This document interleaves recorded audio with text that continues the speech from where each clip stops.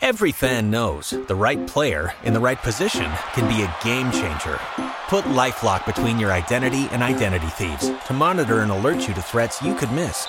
Plus, with a U.S.-based restoration specialist on your team, you won't have to face drained accounts, fraudulent loans, or other losses from identity theft alone. All backed by the LifeLock $1 Million Protection Package. Change the game on identity theft. Save up to 25% your first year at LifeLock.com/aware. This is the Blue Moon Podcast. Coming up, we've got all the news and views from Manchester City's week. Get involved with the debate by tweeting at Blue Moon Podcast and check out exclusive interviews on bluemoonpodcast.com. It's your club and this is your show. If you thought some of our recent discussions were nostalgia central, then you ain't seen nothing yet. Today we're hailing a black cab and heading straight down memory lane to a time when City were good again, but also very bad at the same time. I promise you it'll all make sense soon. Welcome to this week's Blue Moon Podcast, where we're going to be taking a look at one of the club's most unusual seasons, winding the clocks back by around 20 years. It was the time when they'd only just got back into the top flight after relegation in 1996 and back-to-back promotions from the third tier. Yes, this week's episode is a 2000-2001 season special, all because of a Twitter thread that I posted of some very odd things that happened to them that term, and it's been getting some attention. And with football on hold, we've got the chance to do it and do it properly. I'm your host, David Mooney. With me is City fan and One Football journalist Dan Burke. Hello. How are you doing, mate? I'm alright, how are you? I'm not too bad, thanks, not too bad. Now, before we crack on to the main bit of the show, let's talk about a little bit of the news of this week, because we understand that the Premier League will be discussing trying to finish the season before June the 30th to avoid complications with player contracts. In terms of where you think we're at, Dan, do you think this is feasible, or do you think this is a bit pie in the sky? I think it's a bit pie in the sky. I'd be very surprised if they were able to do that. I mean, they're going to have to squeeze... the talk is that they would have probably, if they did do that, they would have to squeeze the remainder of the season into about 5 weeks, which I think is possible. But I think Kevin De Bruyne was talking a couple of weeks ago, actually, and he was saying, like, it's kind of unrealistic because the players need time to kind of get back up to speed. If you just sort of throw them all onto the pitch after having had such a long hiatus, people are going to start getting injured straight away and all that sort of stuff. So squeezing the whole season into 5 weeks just so they can avoid awkwardness regarding player contracts seems a little bit stupid to me, really. And I personally think that they have to finish this season, and I don't really think the knock-on effect in terms of when the next season starts is really that important, personally. I think it's just the priority should be getting this season finished in a reasonable amount of time, and then they can worry about, the start of next season, maybe have a sort of truncated next season or something like that instead. I was going to say, in terms of, like, I know it sounds a bit like kicking the can down the road, but surely this problem is a problem for next season, not for this season, because you think so, wouldn't you? Like next season, if you haven't started it, you can come up with a way to do it fairly. Whereas this one's been started, so it just finish it, and then, if you have to, like you say, if you have to truncate next season, then go for it. I mean, it's June the 30th is only 75 days away as we record this. City have got 10 games left, plus the FA Cup campaign and Champions League campaigns to fit in as well. It'd be like a game every 2 or 3 days. Yeah, well, I reckon if they were to do that, the Champions League would take on a different format. I reckon they would probably have like a sort of, there've been talk of a like mini tournament happening over one weekend or something like that, which I think would be one way of doing it. It wouldn't surprise me if they just scrapped the FA Cup this year, if they did that. But you kind of think if next season is the priority, then why not just kind of scrap the whole of the rest of this season and just, I don't know, give Liverpool the title and that's it, and everyone else who was in the relegation position stays up, and everyone who was in a promotion position, unfortunately, just has to like it and sort of take it on the chin and try again next season. Yeah, I'm actually a big fan of promoting those teams as well, and then having a bigger division and more relegation spots. Yeah, honestly, or have a much bigger playoff for everything. Playoff for everything. Playoff for the title. That's what we should do. Yeah, I'd be in favour of that. Can you imagine we'd probably still lose it though. Yeah, can you imagine the fume if City went on to win a 2-legged tie with Liverpool and win the title this season? Just a quick note on all this as well, because a lot of people listening to this will be going, well, it's not actually that important. Nobody really cares about it, and I totally get it. I understand that point of view. But there's nothing wrong in talking about it, is there? No, not at all. I mean, we can talk about it and speculate about it, but like I say, there are people whose job it is to actually get to the bottom of all this. So as much as it, people's health and safety and is more important, and I think this period of time has allowed a lot of people to take stock of their own personal situations and their lives and what's important to them. And a lot of people would say football isn't that important in the grand scheme of things. Obviously, it has a social importance and all that kind of thing, and it is a form of escapism and entertainment that people need in their lives. But yeah, in the grand scheme of things, it isn't that important, but we still do need to sort all this stuff out. We can't just let it drag on and let it go on without a decision being made, because we're going to come to a point where a decision has to be made. Yeah. Now, before we move on, Dan, you escaped the Blue Moon Podcast Toilet Roll Kick-Up Challenge last time you were on because we hadn't launched it by then. That's right. Yeah. But it's time to find out where you sit on the leaderboard. Currently God. At the top is Richard Burns. He's got 8. Then it's Duncan Alexander from Opta with 4. I'm still clinging on to third with my 3. And last week, Stephen McInerney couldn't get into the medal points, scoring just 2. So you've got 1 attempt. You've got a toilet roll to hand, I believe, there. I do, yes. So you have to give us a count out loud as you do it. So just kind of get yourself in position, and in your own time, off you go. All right. Before I do this, I just want to say I am very sceptical about Richard Burns' 8 score, by the way. I think there's been some sort of foul play going on there, or, I would like to refer that to the Court of Arbitration for Sport, I think, at some point. Well, when the courts reopen, we will we'll put it to them and kind of we'll get it on the list. That's what we'll do. All right, I'll embarrass myself now then. If you score more than 8, though, nobody cares, do you? That's true, but I don't think that's going to happen. But we'll see. We'll see. Let's find out. All right, here we go. Take my slippers off first. 1, 2, 3. 3. Now that ties you in third with me. Okay, so do we have to have like a penalty shootout at some point?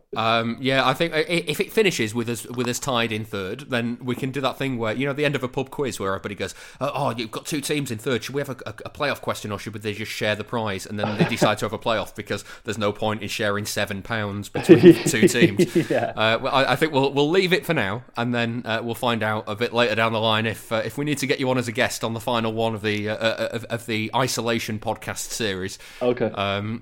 To play off for the medal place, but as it stands, joint third with me, so it's not I'm bad. all right with that, to be honest. Yeah, I thought I was going to do even worse than you, so yeah. Not bad at all. Right, so on to the main talking point of this week's show. We're going back to the 2000-2001 season. This is all because I posted a thread about 18 months ago of GIFs that I made from a VHS of highlights that I'd recorded off the TV throughout that year, and it's been getting some attention on Twitter, so we thought we'd go back and look at that season a bit more in depth. So I'm going just first off, before we start, a little bit of context down about that season. City were back in the Premier League after 4 seasons away. It was a second promotion on the bounce. They'd gone up at Wembley in 99, then they went up at Blackburn the year later. They'd spent around 12.6 million that summer, which is not, for the time, is not a small amount of money. They brought in Alfie Haaland, George Ware, Paolo Wanchop, Steve Howie, Paul Ritchie, Richard Dunn, and Lauren Charvet that summer. Darren Huckabee joined halfway through the season in the January. They also brought in Andrei Kanchelskis, remember him? Egil Ostenstad was brought in on loan as well, and they ended up finishing 18th on 34 points. They trailed Derby, who stayed up ahead of them by 8 points in the end. So that, I mean, when you think back to that time, how do you feel about that season? It was a weird one. Because it's funny you mentioned it was like 4 years away from the Premier League that year, because we were in our sort of early teens, 12 or 13 we would have been that season, and it felt like a lot longer that we'd been away from the Premier League. Life feels a lot longer when you're a kid, I think, doesn't it? And I think it was so exciting for City to be back in the Premier League and back in the sort of forefront of people's consciousness again, and it started reasonably promisingly, and then the sort of reality hit in quite quickly that season, I think, didn't it? It was apparent by about October that they were nowhere near good enough to be in the Premier League, and the rest of it was just kind of waiting to be relegated, I think. So it's kind of real mixed emotions for me that season, I think. Yeah, well, before we get going into the topic properly, I've put together a little bit of a music mix about what was in the UK charts at that time. So let's have a listen. We can have a bit of a feel, a bit of a reminisce about that time.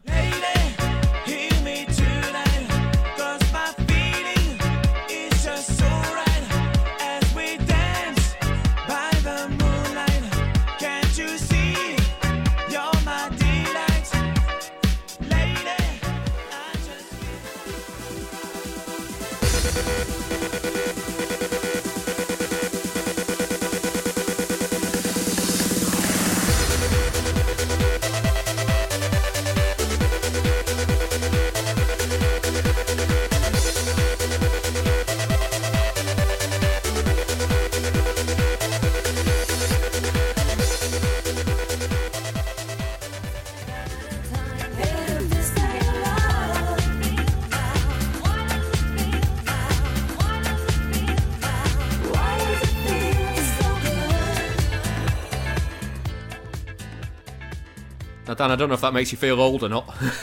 Absolutely, yeah. So let's get into it's the year 2000.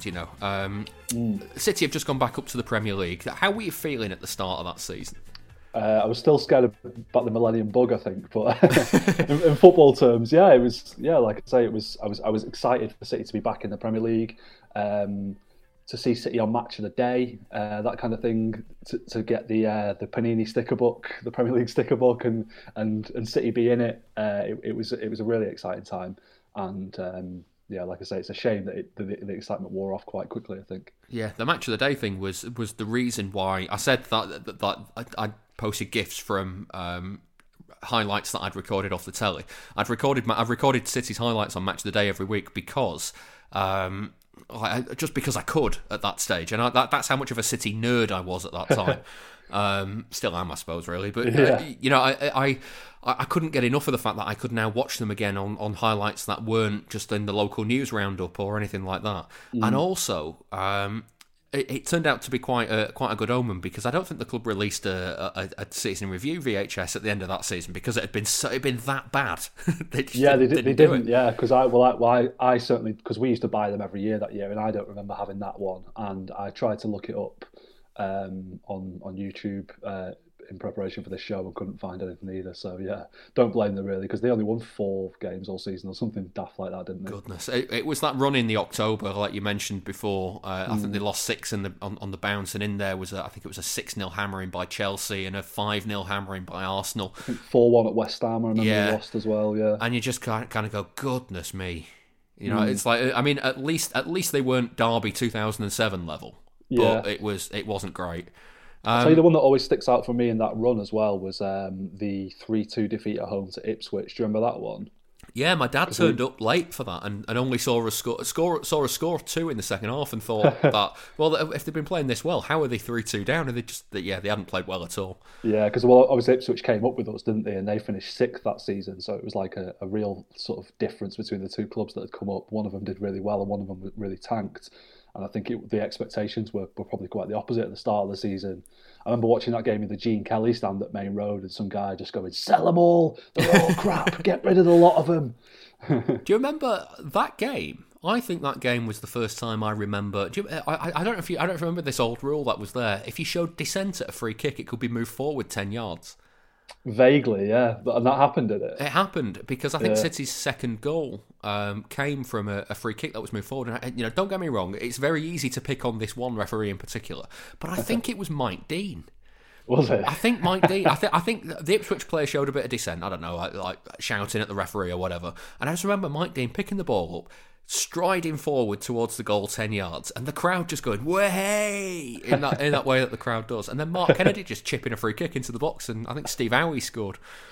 Mike Dean probably made that rule up himself, didn't he? Probably the Mike Dean rule, yeah. I'd completely forgotten about that, so you mentioned it then. Looking back though, do you think City went up too soon? It was kind of clear they weren't ready for the Premier League.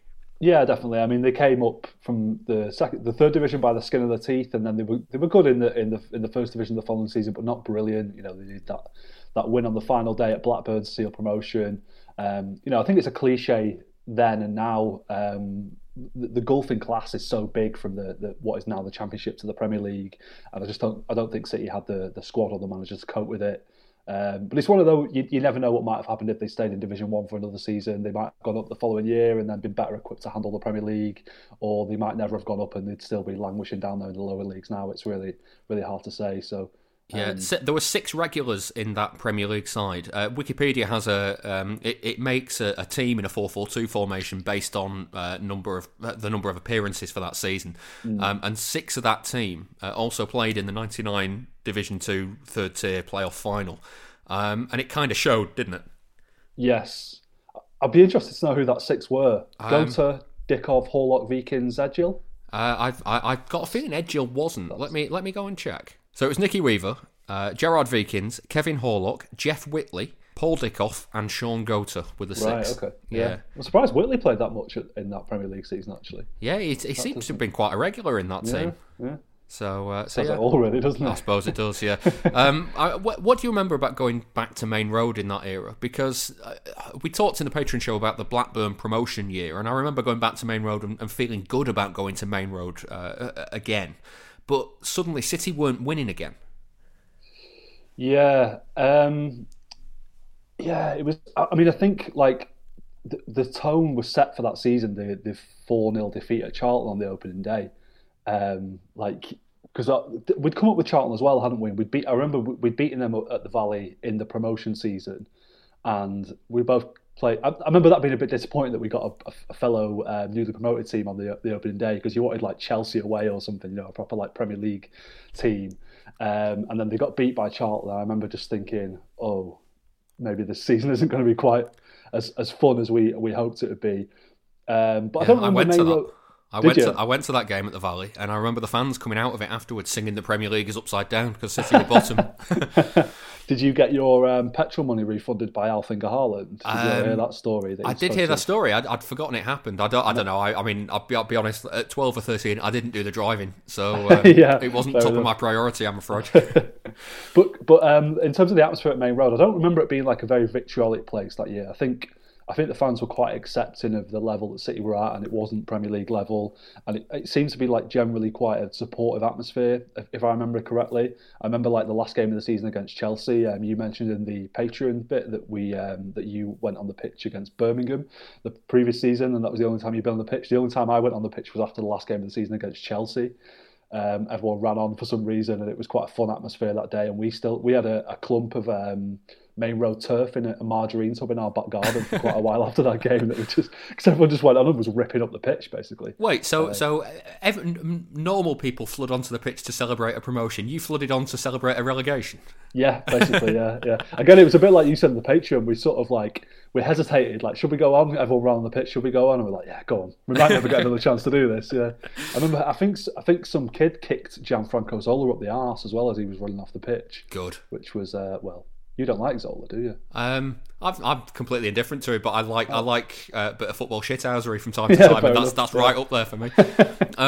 Now, when I interviewed him in 2013, I asked Joe Royle whether or not he felt City had gone back up to the Premier League too soon at that point, and this is what he said. You can never say too early. There's never a right time and a wrong time. It's when it comes, and the sooner the better.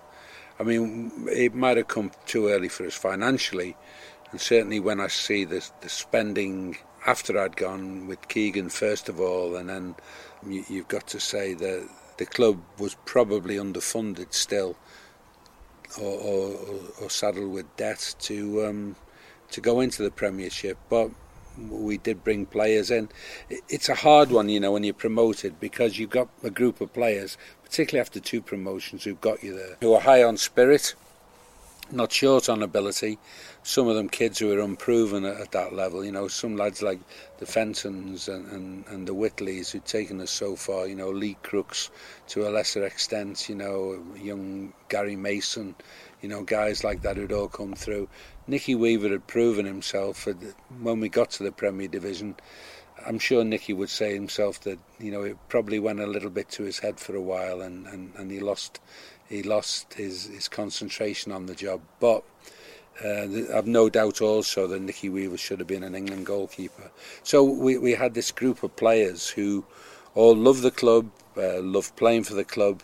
We needed players of proven ability at that club. I brought in George Weah, brought in Paolo Wanchop, brought in Steve Howie, who none of whom were particularly expensive buys, but were all experienced at that level.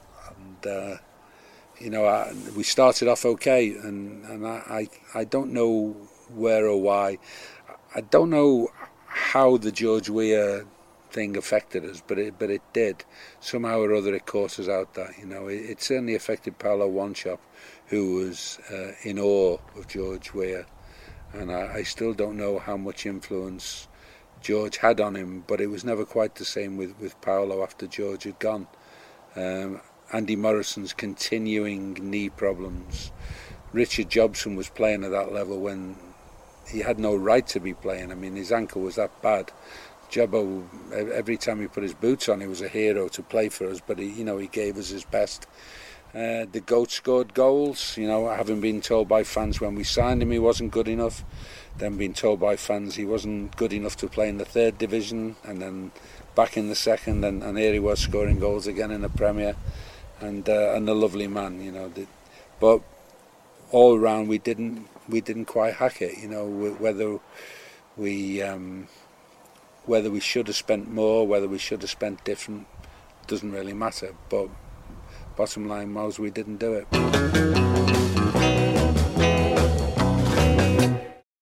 Every fan knows the right player in the right position can be a game changer. Put LifeLock between your identity and identity thieves to monitor and alert you to threats you could miss. Plus, with a US-based restoration specialist on your team, you won't have to face drained accounts, fraudulent loans, or other losses from identity theft alone. All backed by the LifeLock $1 Million Protection Package. Change the game on identity theft. Save up to 25% your first year at LifeLock.com/aware. For a pledge of $2 a month, you can hear our weekly bonus show on a wide range of City topics. There's more details on patreon.com/Blue Moon Podcast. Joe Royle speaking to us there. Now, just moving on to another kind of topic of that era. This comes from Anthony Birds on Twitter. He asks, how did the George Ware signing come about? Was he one that Joe wanted, or was it thrust on him? And why does he think that it didn't last more than a few games? I've been trying to interview George Ware for some time. He's a bit busy now, being the president of Liberia and everything. But here he is scoring his first and only Premier League goal for City. Brilliantly done. Weir! 2-1. George Weir's first goal for Manchester City. The deficit is half. The got past Song, drew Honcho in and fired low past Vesterveld. And George Weir scores for Manchester City to make it 2-1. Dan, what do you remember of that signing? What did you think of it when the news was announced? Well, I think I've said this on the podcast before, actually, but that is probably one of the most mind-blowing moments of my life. I guess I've had a pretty uneventful life, if that's the case, really. But I remember my dad waking me up in the school holidays and saying, Dan, City have signed George Weah. And I just could not believe what I was hearing. And then he showed me the paper to prove it, and I was like, oh my God, this is amazing. I mean, obviously, when he signed for City, he was at the tail end of his career. He'd played for Chelsea beforehand. Yeah. Done all right there, I think. But what was he, about 34 when we? Yeah, he was certainly a veteran. Let's put it that way. Yeah. I mean, let's because there'll be younger listeners that don't understand this kind of era and what we mean by it being a mind blowing transfer. George Weah is the only player that's ever played for City that has won, FIFA World Player of the Year. What I think is the Ballon d'Or now. And which is mad, really, isn't it? Yeah, that's crazy. And he won it in '95 or so with AC Milan. This was also a time where you couldn't follow transfer stories like you can now. They only broke when the signing was announced. You didn't really have the rumour mill like that you've got now, where every day you can find out who's linked to who and who might be moving where. There was none of that. There was no social media, nothing. It was literally back page of the paper, City have signed George Weah. Yeah, exactly. Yeah, it came as such a surprise and was so exciting. Because I'd, like a lot of sort of 90s kids, I'd grown up watching Football Italia on Channel 4, and the image that always sticks in your mind of George Weah is that amazing end-to-end goal that he scored for AC Milan. So I was like, we were signing this brilliant player, and I went to the Dennis Irwin's testimonial at Old Trafford, and that was like his... I don't know if it was his first appearance for City, but it was the first time that I certainly saw him play for City. And I remember very early in the game, him and Sean Wright-Phillips linking up really well, like playing a nice 1-2, and looking at my dad as if to say, like, what are we witnessing here? City are good. This is amazing. And I also have a distinct memory of us. If we didn't sign Paulo Wanchope the same day as George Weah, we signed him in the same week. And I remember going somewhere in the car with my dad, and we were listening to a radio phone-in on GMR. And some guy rang up saying, City have signed these two world-class players. We're going to challenge United for the title this season. I remember reading a 442 article a few years ago now about that kind of City yo-yo time. And there's a line in it. It's one of the best pieces of writing that I can ever remember. I've never found the article online, so I can't credit who wrote it. But the line in it, I've almost committed to memory because it was that good. It was the way that they said all about the successes of the previous years in very short sentences, and then it was they signed previous FIFA World Player of the Year George Weah, Paulo Wanchope was added to the ranks. And then the line was, even the manager was talking about a top 6 finish, full stop. City were relegated again, full stop. And it just, it sums up that era perfectly. Yeah, it's just, I mean, for a long time being a City fan, the summer was the most exciting part of supporting the club, really, wasn't it? When we would sign players, and it's those summers when it's kind of exciting and intoxicating and anything feels possible. And nowadays we don't really have that anymore because the excitement all happens during the season, and then in the summer we just had maybe 1 or 2 players as a sort of squad building exercise. We don't really sign these marquee name players anymore. Not that we ever did. I mean, George Weah was a name player, but he was not a marquee signing. Not a marquee signing, and it proved out to be not a good signing, really. Yeah. Well, when that question came in, I texted Joe Royle to find out if there was any kind of interesting story behind it, and he basically it comes down to George Weah was free. He'd done all right at Chelsea, and he just couldn't say no when the agent got in touch to say, would you fancy taking on George Weah on a free transfer? It didn't really end particularly well. He left quite acrimoniously in just after a couple of months, and then some of his quotes. I mean, George Weah doesn't hold back in some of these quotes that he made at the time. He said, I was made to feel old and of no real use to the club. I felt like I was being used for publicity to attract other players. He also went on to say, I could have stayed at AC Milan, but instead I sacrificed $2 million for them in order to come here. I didn't leave that for somebody to tell me to shut up and fuck off. He also said, do not think, like this is after City's relegation as well, he said, do not think I'd be happy to see them go down just because I was so poorly treated there. I regret what happened to the players I left behind, but if I'm to be honest, I'm not in the least bit surprised by their situation. I do not feel I have anything to reproach myself for. That's a man who's kind of steadfast in his belief that he was wronged at that club, isn't he? Yeah, I mean, obviously we don't know what goes on behind the scenes, but the story at the time was that he got benched for we beat Bradford 2-0 at home, didn't we? And he got benched for that. I don't even know if he came off the bench. And the legend has it that he kind of saw his arse and was like, I didn't come here to sit on the bench against Bradford, I'm off, kind of thing.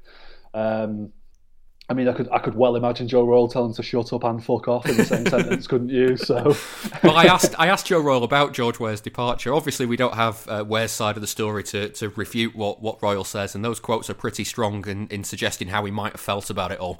But here's what Joe Royle told me in 2013. There was no ill feeling or anything at the time. We'd had a game when I didn't particularly want George to play, but I didn't want to upset him either. And I tried to explain to him I thought this was a game too far for him, and he looked tired, and he was tired, and he shouldn't have started.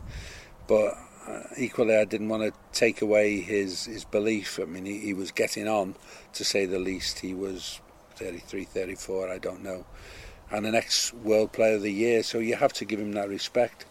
And came in at half-time and there was shouting, and he later said I swore at him, which I didn't.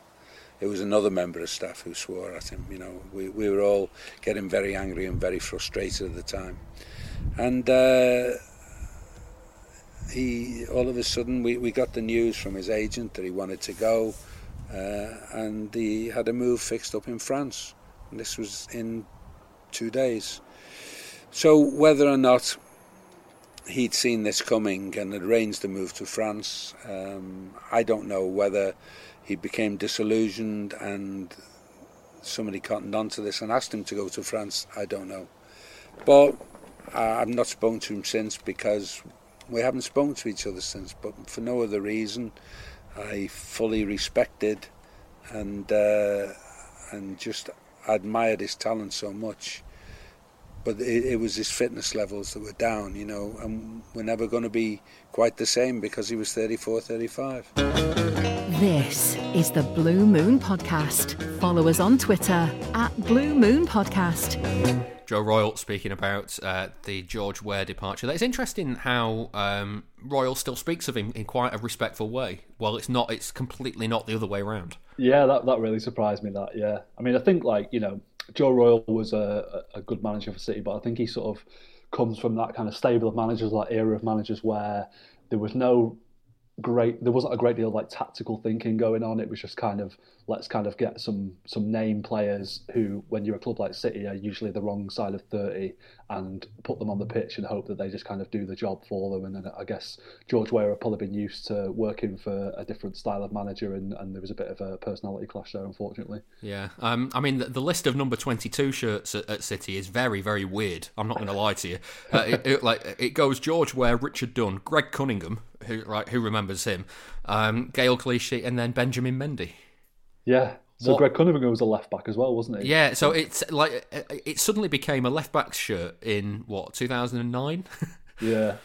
Well, my dad used to joke that it was Richard Dunn's weight on the back of his shirt, which I think is a bit unfair. But that is unfair.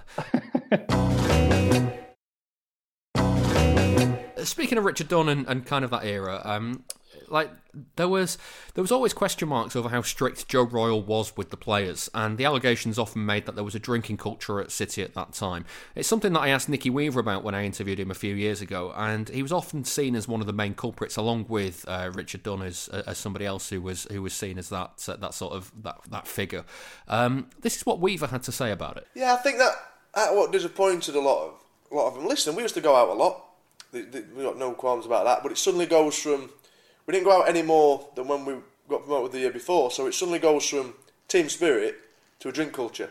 It wouldn't happen now because we didn't have, for example, a full-time fitness coach then, and although it was all just starting to come in, all that stuff, the diet and all that real professionalism. I'm not saying we weren't professional, because we were. We just used to, if we had a good win on a Tuesday night, we'd go out after. And then suddenly you get into the Premier League and you're losing a few games, and we still obviously went out a little bit, and it gets magnified a bit. The lads are getting known more and more because they're on telly more, because it's in the Premier League, so everywhere you go, people know who you are. And we, listen, I'm not saying we didn't go out, because we did, and we used to have a good time, I was a young lad like that. But it suddenly went from being a good team spirit and morale and all that and camaraderie to a drink culture. And I think, and obviously the press love all that sort of thing, so, Joe Royle gets sacked because drink culture and players this, and I was in the paper a few times for some incidents. It marred what had happened the previous 2 years, if you like, and we perhaps went out a little bit more than we should, but it wasn't like, never drinking. Like people said to me, I see you out night before a game. People said they've seen me out at 4 o'clock in the morning before a game, and I'm like, I don't think you have. You might see me out at 4 o'clock in the morning after the game, but not. So people stick 20% on it and all that, but yeah, looking back, it was just really disappointing. I think more so for the gaffer, because it always stuck with him then. And people talk about it now, and unfortunately, we just went up too early. We weren't good enough, and we couldn't recruit enough good players and we just went up too early. Hear all of our City interviews on our website, bluemoonpodcast.com. Dan, do you remember there being kind of those sorts of rumours in the press? Not really. I only really remember hearing about this sort of stuff retrospectively. I think at the time the sort of team spirit was celebrated, and you look at the as we talked about in the Patreon show, that the Blackburn game when they're all celebrating in the dressing room afterwards, they've clearly gone out on the piss after that game, haven't they? And had a great time, and that was sort of seen as a good thing. But I remember reading Kevin Keegan's book, and he wrote about how he had to sell Mark Kennedy to Wolves the year after they went down and he took over, because he was like the ringleader of the sort of drinking culture, and I think he wanted to send a message to the rest of the squad that, like, if the best player could be sold, then no one was safe, really. But I think it's not just that as well. I mean, you look at like the people that have spoken about it afterwards. Jeff Whitley talked about having has talked quite honestly and openly about having a real problem with drink and drugs. Andy Morrison's book goes into very clear detail about what he was like before all of this, before this season at City. Richard Dunn himself was almost sacked by Kevin Keegan for rolling up drunk to a training session. So there's something in it, surely. Oh yeah, I mean, I think it's easy to say like, look at those footballers, weren't they professional, isn't it? Awful kind of thing. But alcoholism is a really serious thing, which affects people from all walks of life. You know, it doesn't matter if you're a professional sportsman, doesn't mean you're immune to it. And it often goes a lot deeper than people just enjoying a night out too much. And I think like English football in general had a drinking culture for a long time. If you read Paul Lake's book, he talks about when Howard Kendall was City manager, once a week the whole squad would go straight from training to a bar in town and get absolutely leathered together. And the idea behind it was that it was a great way of kind of sorting out problems and settling differences. When everyone's had a drink, they're a bit more, you know, the lips are a bit looser and they're happy to talk about things a bit more. I think it's Arsene Wenger who's like widely credited with bringing lens to that culture in England, isn't it? And the game is remarkably different because of his influence in particular. But you know, when did he take over Arsenal? 95, 96, something like that. And the fact it was still going on at City in 2001 tells you that kind of culture change didn't happen overnight. Yeah, I mean, look at what happened with Derby County last season with their players' drink driving incident. It's still happening. So despite what we said about the core being the same as the third tier, it felt like the squad harmony wasn't quite the same, and it was almost, in a weird way, it was almost like there'd been too many signings to that core for the team spirit to be what kind of drove them through, but not enough quality signings made, and that kind of weird paradox. Yeah, I think it was a bit of like a Frankenstein's monster of a squad that year as well. Like you had a load of sort of lower division jobbers mixed in with kind of Premier League quality players, you know, a former World Footballer of the Year. And then they tried to address the problems a little bit mid-season. They signed Darren Huckabee in the January, if I recall. And I think Carlo Nash came in mid-season as well, didn't he? Yeah. Andrei Kanchelskis, Eggy lost in stat, was a signing that a player that most people will forget ever played for City. He's up there with the Peter Beardsley a couple of games, isn't he? Yes, he is. Yeah. There was an imbalance in the squad, and that probably did affect things behind the scenes as well. I would imagine. Yeah. Now the thread that I posted on Twitter, Dan, had a lot of examples of bad luck for City that year. Joe Royle remembers them very clearly. So here's what he said. There was a month when everything that could have gone wrong went wrong for us. Danny Teato scored a goal at Middlesbrough, I think it was, when he ran from the halfway line, went past player after player and smashed the ball into the corner of the net, and it was disallowed for Andrei Kanchelskis standing offside on the other side of the pitch, and then we had a goal disallowed, I think it was against Tottenham, for no reason at all, and they went to the other end and scored in the last minutes, and everything that could have gone wrong went wrong, and that's when you start thinking, you know, maybe Lady Luck's decided, you know, that this ain't going to be for us this year. Personally, my wife was ill, she had cancer. My father also had emphysema and cancer, and it was a hard time. There's no doubt it was a hard time. Dennis Stewart said in his book that I'd changed and lost my humour. He might be right, you know, it certainly was a hard time. Please support the show by becoming a backer. Patreon.com/Blue Moon Podcast. I think the key one in all of that, Dan, is the Danny Teato goal at Middlesbrough. I think that might be the best goal that I've ever seen disallowed. Well, I have another one to add to that, actually. Do you remember Richard Dunn's free kick? Oh, actually, yeah. West Brom. Yeah, okay. So Danny Teato's was the second best goal I've ever seen disallowed. But yeah, that Danny Teato one. The only clip I could find of this on YouTube is from like an Australian TV news feature about him. And I watched it again yesterday, and he's described as sometimes controversial, always hard-working. I think probably sums Danny Teato up quite well, doesn't it? It's when you watch it though, and you know, like when you see him pick the ball up in his own half and run, and then slot it into the bottom corner with the knowledge, the pre-existing knowledge that it's going to be flagged for offside. Yeah. You think, oh well, somebody must run in front of the goalkeeper then, or something like that, and it's like, no, there's just nobody else in shot when it happens, and then you know, you watch it back, and honestly, it's one of the most remarkably bad decisions I've ever seen. It was an era where the offside law had been changed a lot, and it was kind of still in the early days of that not interfering with play thing. We kind of let it go. Let's have a listen to that goal. This is it from Match of the Day, described by the wonderful commentator Barry Davis. Teato loves these runs. Is there a finish to it? There might be. There is.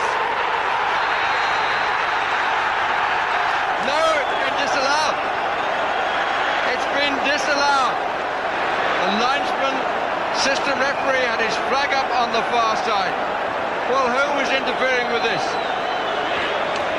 Well, I can only think Huckabee got offside, but really he had no involvement in the play whatsoever. It was such a good run and deserved the goal, but he is offside, he goes for the shot, and I suppose the assistant referee had no choice, but it's really tough on Manchester City, and in particular on Teato. And then this is the post-match interviews with Danny Teato and first Terry Venables, who was Borough manager at the time. If one of your players had run in the way that the Australian Danny Teato did and score a goal like that and to have it wiped off, would you have been sick? I've been sick many times in just a short time I've been here. We've had bad decisions and I'm told we've got to accept them. I'm not sure you've answered my question. I think I have. I think you've just got to accept it, haven't you? I mean, we had, Schwarzer knocked the ball out of his hand the other night. We lost 2 points for that, and when we were leading. So, we felt pretty hard done by this year, and I suppose we all will. Huckabee, I have to tell you, was offside as you struck the ball.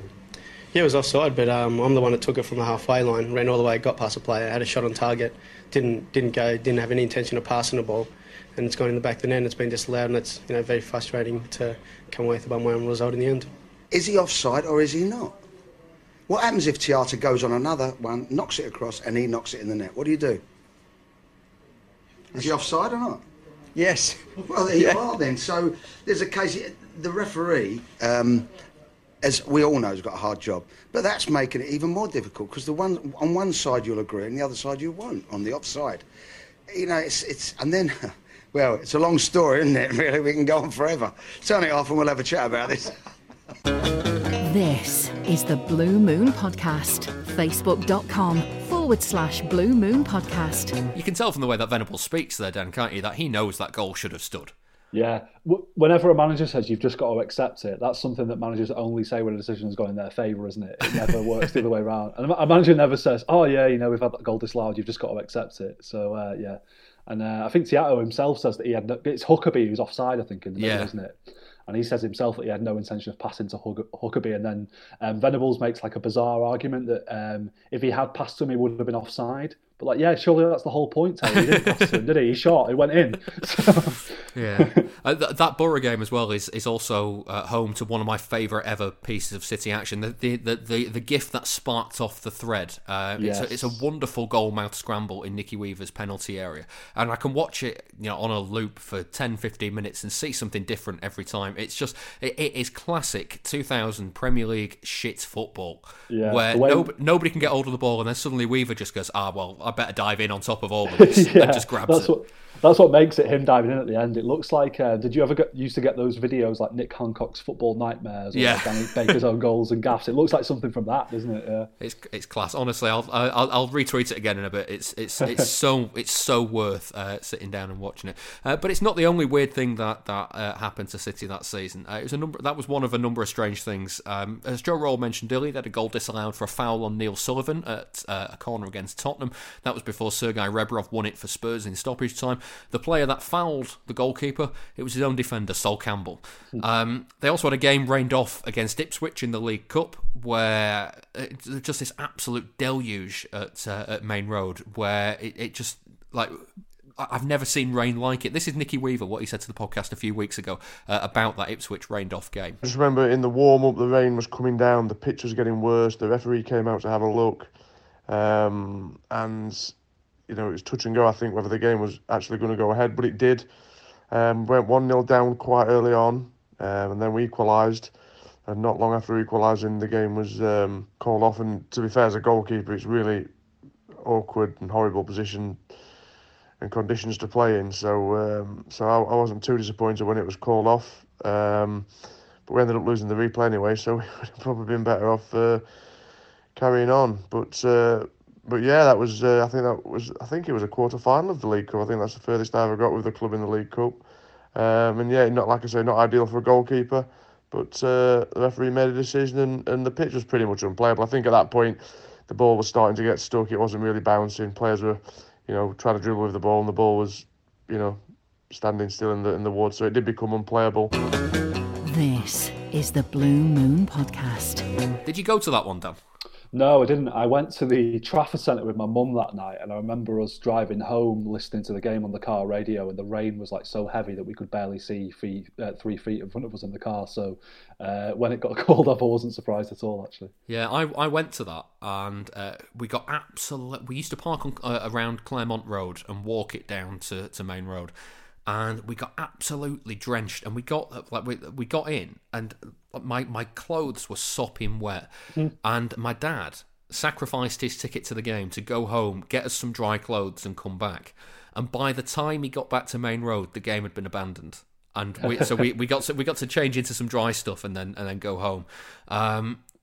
One of the gifts in that thread actually is Kevin Horlock being kicked in the head in the replay, and it's honestly one of the most bizarre decisions not to give him a penalty for that, because like the amount, it's like Terry Butcher, the amount of blood that was there. Yeah, it's pouring from the wound, isn't it? Like, you'd get a red card for that nowadays, I think, wouldn't you? Never mind a penalty. Like, it's definitely dangerous play. That the foot is so high. Yeah, Graham Poll was the referee that night. He also refereed City's FA Cup exit that season at Anfield. Liverpool won 4-2, but their opening goal came from a penalty that absolutely should not have been a penalty. It was given when the referee himself fell over in the box during a crucial incident. I tried to grab the audio. The video is online, but the audio is that bad I just couldn't clean it up. Do you have any memory of that, Dan? I sort of remember that game, and I did watch that clip back on your Twitter. Yeah, should that not have been a penalty? No, it sort of looks like Weaver fouls him from that angle. Yeah, I didn't include the close up in the GIF. There wasn't enough time in there. But when you go to the close up, Weaver he does that thing that goalkeepers do, where he dives to the floor and goes, "Oh hell, I'm not going to get the ball here," and just absolutely pulls out of the challenge. And Smeetser at that stage has already decided, I'm going down, and just there's no contact whatsoever. But I can't decide if Graham Poll saw the incident and was impeded by the fact that he fell over and kind of thought it was probably a penalty. I can't decide if Graham Poll saw it and thought, actually, that is definitely a penalty, and thinks he's seen some contact by Weaver. And I can't decide if Graham Poll's decided, I've fallen over, to save my embarrassment, I better give a penalty for that incident. Of course, the City fans that were behiund the goal that afternoon thought it was the third one, and I was in that crowd as well. I had the habit of going to away games at that stage where City weren't winning. And I was in that away end, and I was absolutely adamant that time. He's only given that because he fell over. He's only given that to save himself the embarrassment. It's probably true, actually. So what we're saying here is that if VAR had been a thing in 2001, City would have stayed in the Premier League and won the FA Cup. Yeah, I mean, there's no counterfactual. You can't prove otherwise. Exactly, yeah. That game at Anfield turned out to be Andy Morrison's final game for City as well. And I don't know if you remember, he almost sparked a fight when he was subbed off between himself and the Liverpool fans. This is what he told us about it when we spoke to him in 2012. I was hurting a bit because, I'd been substituted, and although it's not right, but the players who will come off, if a manager has to make a 50-50 decision on taking one or two players off, and one player's going to look at him and throw his arms in the air, walk off the pitch shaking his head, reluctantly shake the manager's hand and then just go and sit down with a sulk, or a player's going to, jog off the pitch, applaud the fans, shake the manager's hand and sit down, the player who's going to do that will be the one that comes off.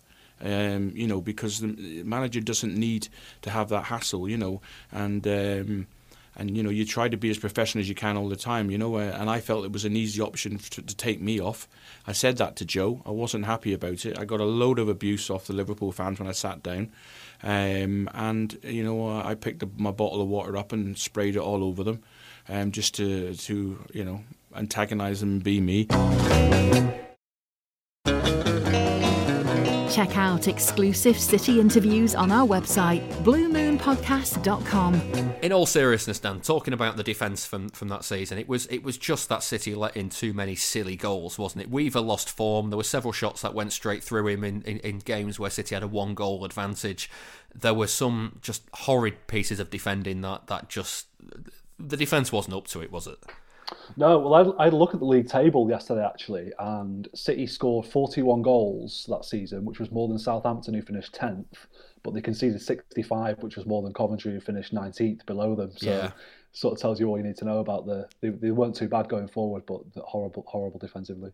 Yeah, there's one goal in particular that stands out was Richard Dunn willing it against Klaus Jensen against Charlton. Just looping over Weaver from the halfway line. And you just kind of go, how is that going? You kind of, that was in December, and you knew at that point, well, if that's going in, then... Yeah. I'll tell you that the man who sat behind me at Main Road at that time was... he used to travel down from Middlesbrough for every game, and he had this really dry wit about him. And he was really like in a sense that was funny, not annoying. Yeah. And he, I just remember that incident happening, and as the ball was still on its way up off Jensen's shin from the halfway line, he just said in this real deadpan voice, "It's in," and. Like it must have been 5 or 6 seconds that it took it to get over Weaver and into the net, and it just stuck with me at that point because I thought, it's horrid day. Well, this season was also, we mentioned it last time I was on the podcast. We were talking about Sean Goto. Actually, was the goal when he scored against Leicester off his back, wasn't it?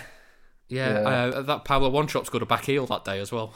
He did. This will make you feel old, actually. My cousin had just been born either that day or the day before that game at Leicester, and we were listening to it on the radio in the hospital when we went to visit him in the hospital. And he turned 19 on Wednesday. Lovely stuff. Excellent. Right, thanks for that one. Speaking of the defence, this is from Match of the Day as City drew 1-1 with Coventry at Highfield Road. The commentator is John Champion. Granville and Edgehill. Surprisingly restored to the side today. He's taken an awful lot of stick from the supporters and was withdrawn from the firing line for his own well-being. So it was against Coventry that Edgehill was dropped. He scored an own goal and he had an awful time against Craig Bellamy at Main Road. He was subbed off to booze at half-time, and then he made his comeback against Coventry 4 months later.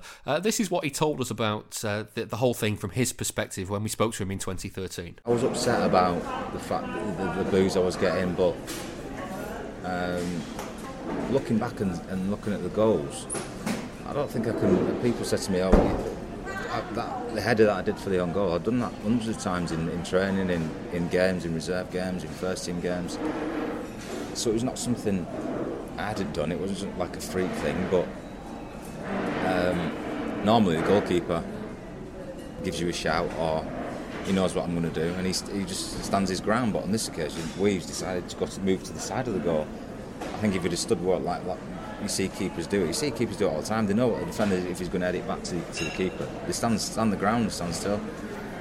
And he didn't. He moved to the side. And then the second one, I think, was a breakaway. We had a corner, and I was the last man. I always stayed back for the corners, and ended up 1v1 and tried to just guide him away from the goal, which I did. And he beat the goalkeeper at the near post, which I got stick for again, which I didn't understand. But I was frustrated when Joe took me off. Didn't really get an explanation about as to why he'd done what he'd done. Then he left me out the next game, and then I didn't feature then until probably Boxing Day that year. I was going to say it was ironic in a sense that you came back against Coventry, so and had a good game as well to kind of get back into the team. Yeah, I think he left me out and not giving me an explanation, but I sort of got it into my head and thought I'm just going to be strong and train hard and keep going and do what I'd done all my career at the club, and that's what I did. And then I got a call. I was at home. I just took my dogs out for a walk actually, and I'd come back in, and I got a call saying be ready to play because you'll be playing on Boxing Day against Coventry, like you said, which was ironic. Get involved with the debate on Twitter at Blue Moon Podcast. Richard Edgehill speaking to us there. Dan, do you think he deserved the stick he got? I think sometimes he did, yeah, because he was crap, Edgehill, let's be honest. But on the whole, I think it was a bit harsh. I mean, I remember it being really brutal sometimes at Main Road. And, he was a local lad who came through the academy. He loved the club. He just wasn't up to it, unfortunately. I would say I can't really think of any Richard Edgehill highlights apart from the penalty against Gillingham in the playoff final, which was a brilliant penalty. But yeah, the abuse was really vitriolic, and it surprised me actually because I follow Edgehill on Twitter, as I'm sure you probably do as well. He doesn't tweet very often, but it's usually about City, and you kind of think someone who it can't have been much fun for him playing for City a lot of the time. He must have been able to hear the sort of abuse he was getting from the stands from his own fans, and for someone like that to still maintain a love for the club all these years later. I think that's quite surprising and a real credit to him, actually. Yeah, there were kind of factions. I remember two very clear camps at that time in Main Road against that in that Coventry game. There were boos from kind of some areas, and then like other areas just decided that, oh no, this isn't on, and they started singing "There's Only One Richard Edghill," and I can't think of another time when that song would have come out.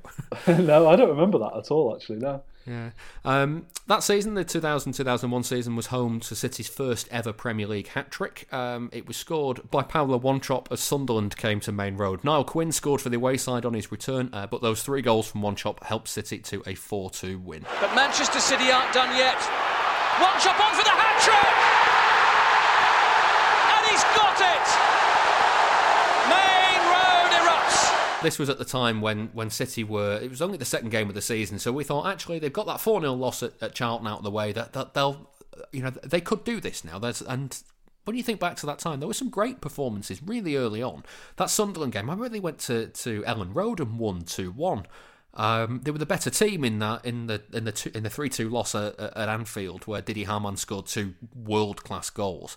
They won at Southampton. They beat Bradford. That was the only time they had back-to-back wins all season. I actually went to that Southampton game. That's one of the few away games I've been to that they won.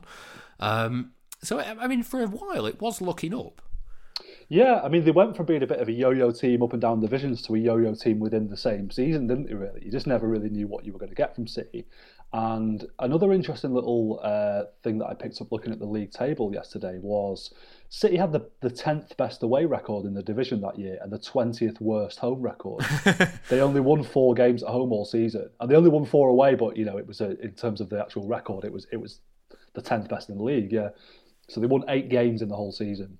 Yeah, I mean, we said before they didn't keep enough clean sheets to stay up, and they were all right going forward. There was some, like, certainly in the early months, like the Gerard Vikings goal at Ellen Road. I don't know if you remember it. I tried to find it on video, but he kind of takes a touch and volleys it into the top corner from the edge of the box.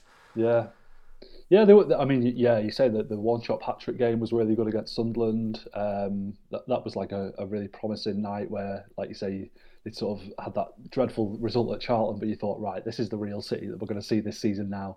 Forget that, and unfortunately, it never really worked out. And they signed Darren Huckabee mid-season as a kind of, that felt like a bit of a futile last throw of the dice at the time. I think it was quite obvious that they were going to go down, and I remember that sort of looking like, because he came from Leeds, didn't he? Yeah. And he's done quite well there. I remember thinking, he's a good player, but he's not going to be enough to save us. Yeah, I think we knew at that stage. I mean, at the end of that season, Joe Royle was sacked. A decision that he says he wasn't expecting. Yeah, well, I certainly wasn't expecting it. Yeah, I remember hearing about it at school, actually, and being shocked.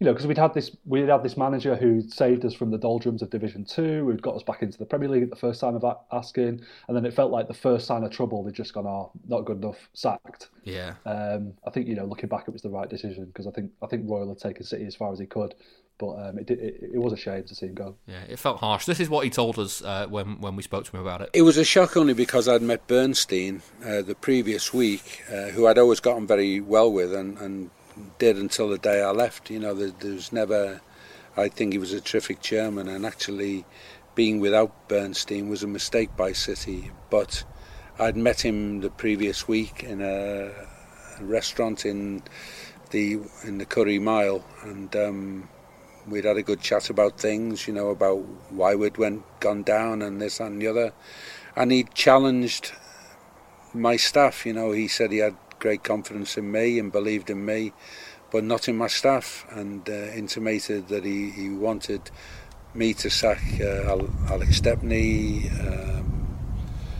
John Hurst, Roy Bailey, and even Asa Hartford maybe.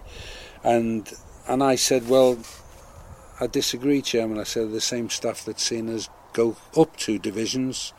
I said, well, I think we've been caught out. Don't think we've had the best of fortune, but every relegated manager says that. But I think that had we had more money available to compete for the better players and make the quantum leap, that we might just have done it. And I said, and I do know this, the team that's going down is a better side than the team that came up. With Steve Howie in the side, with Paolo Wanchop around, and we'd left that meeting to meet again on Monday morning and discuss plans for the new season with, as I thought, John Wardle and David Makin. But when I arrived at the ground, it was a full board meeting. I went in and I was told that I was to be sacked. I've got to say, equally, as a manager of a relegated side, you know, no matter what you say, there's no mitigation in relegation, you're down. And if they wanted to sack me for being manager of a relegated side, I would have no objections. I wouldn't be happy with it, but I can see the point. You know, the club wanting change. So when I started reading that we'd been a pub team and all that nonsense, and there was some rather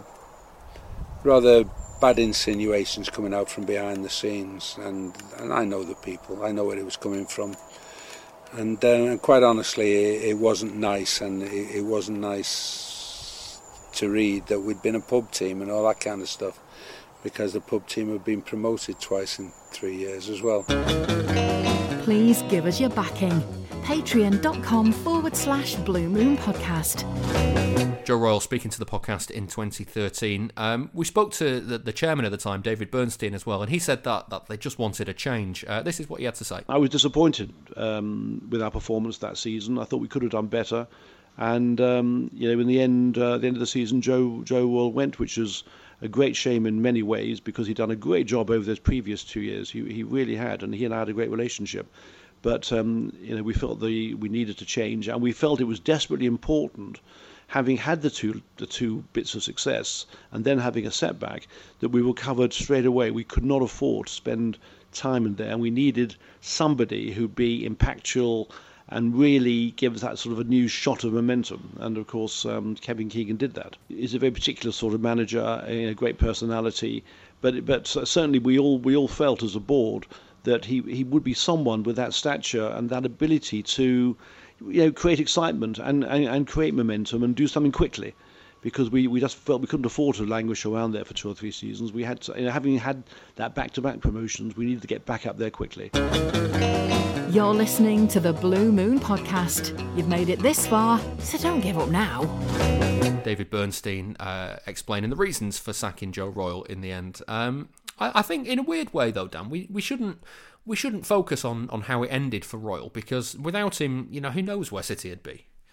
No, definitely not. Like, I think he was dealt a really tough hand when he took over at City, with all the players that they had on the books, and there's all the sort of talk of them having like 2 dressing rooms because they had that many players, and there was this real culture of failure around the club. And he didn't only turn the ship around and sort of get them steady again, but he did a remarkable job to get them back up the leagues, like a really, really remarkable job.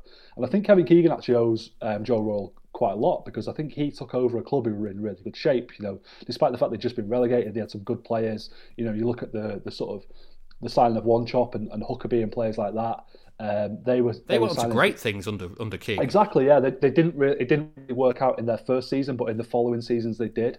So Keegan, when he had like a brilliant championship team to take over, and all right, he added a few players, Burkovic and Pearce and Benabia and all that to it. But I think the foundations were really in place for him because of the team that Royle had built. So yeah, I think he owes Joe Royle a Christmas card or something like that. Yeah. Going to finish with a few Ask the Panel questions. We tried to get a few questions from that era. So let's throw a couple of these your way, Dan. If you want to send in some questions for next week, don't have to be about this era at all, because we're back to normal next week. At Blue Moon Podcast is the way to do it on Twitter. You can email us as well through the website bluemoonpodcast.com. Kieran Murray's first up on Twitter. When you think of City's kits from that era, which players do you picture in them? And this is fascinating, because City had quite a lot of, I think, very clear kits that kind of time. I'm going to start with the laser blue home Kappa shirt. Who do you see in that shirt? Honestly, we mentioned him earlier in the show, and this is my honest answer. It's Peter Beardsley. I don't know why. I think it's just Peter Beardsley is one of those names that crops up quite a lot when you talk about like players who you'd forgotten played for City or forgotten played for any club. He's always like my go-to answer for that. And if you Google Peter Beardsley, Manchester City, there's a picture of him looking really unhealthy in that kit, like really overweight and unhealthy. So that honestly is the first one that springs to mind. Yeah, mine's Lee Bradbury. Right, yeah. I can't explain why. He's the one that comes to for that one. The kind of laser blue but white shouldered IDOS kit, the promotion kit and the Premier League kit. Who do you see for that one? I would have to say Mark Kennedy for that one, given that I had his name on the back of it. Yeah, same for me. There was one incident with Kennedy where I truly fell in love with him really early on. He scored a solo goal at Bolton. Oh, amazing goal. It was, he picked it up, ran through the midfield, and it's the commentary on it. I think it's Alistair Mann commentating, and I think he says, Dick off peeling off one way, go to go in the other, Kennedy going alone, and then it straight in the top corner, and it's just wonderful. Such a sweet left foot, that fellow. Yeah. The red and black kit, the IDOS stripes. Yeah, they didn't wear that very often, I don't think, did they, that kit? No. But I would go with Gota. Yeah, I get Gota for that one. Wheeling away at Blackburn. Yeah, I get Gota in that one as well. How about the grey strip with the luminous socks? I'd probably go for Paolo Wanchope. Again, same answer, against Leicester, yeah. Yeah, I don't understand it, but Wanchope again sticks out with me. I don't see him against Leicester, though. I see him against, I think it's West Ham, just kind of looking all gangly up the top end of the pitch. And finally, Michael Harper asks on the emails, in the long run, do you think City getting relegated that season was a blessing in disguise? What do you think would have happened if they'd stayed up and ended up not hiring Kevin Keegan? I think that's a really good point, actually. I think it was a blessing in disguise because, like I said earlier, it gave them a chance to rebuild with a really good squad at that level. If they'd stayed up, they wouldn't have sacked Joe Royle, and I wasn't necessarily in favour of Joe Royle being sacked at the time, but I think when you look back, it was the right decision. So there's every chance, they would have stayed up, and who knows who they would have signed, and probably at some point ended up going down anyway because they just weren't quite at the level. Joe Royle as a manager wasn't quite at the level, I don't think. And then they went down to the Championship, and they got Benarbia, Burkovic, those sort of players who then set up the next era for City, got them back in the Premier League, and then when they got back in the Premier League, they were much better equipped for it. They had a manager who was at the right level. They had a squad that was at the right level. So, I remember being pretty gutted at the time about the way that 2000-2001 season panned out and City getting relegated. But when you look back on it, I think it definitely was quite an important thing in the club. You don't see the bigger picture at the time, do you? That's the thing. Yeah. No. Right. Well, that's it for this week's Blue Moon podcast. Thank you very much for listening to the show. If you've enjoyed it, then please head over to wherever you get your podcasts from and give it a rating and a review. It helps other City fans find the show, and it helps us fund the show through the adverts as well. If you'd like to become a Patreon backer, then you can get an extra 20 to 30 minutes of bonus podcast every week for just $2 a month. That's about £1.60 in UK money, and for that each month you'll get a podcast every week, so that's about 4 or 5 podcasts for your money as well. This week's is a precursor to today's show, and it's all about the season before the one we've just talked about and that promotion at Blackburn in the year 2000. Special thanks to my guest this week, Dan Burke. Thank you. I'll be back next week, so I'll see you then.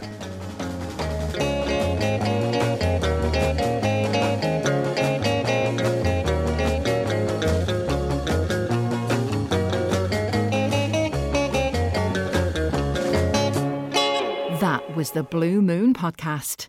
Please support the show. Patreon.com/Blue Moon podcast.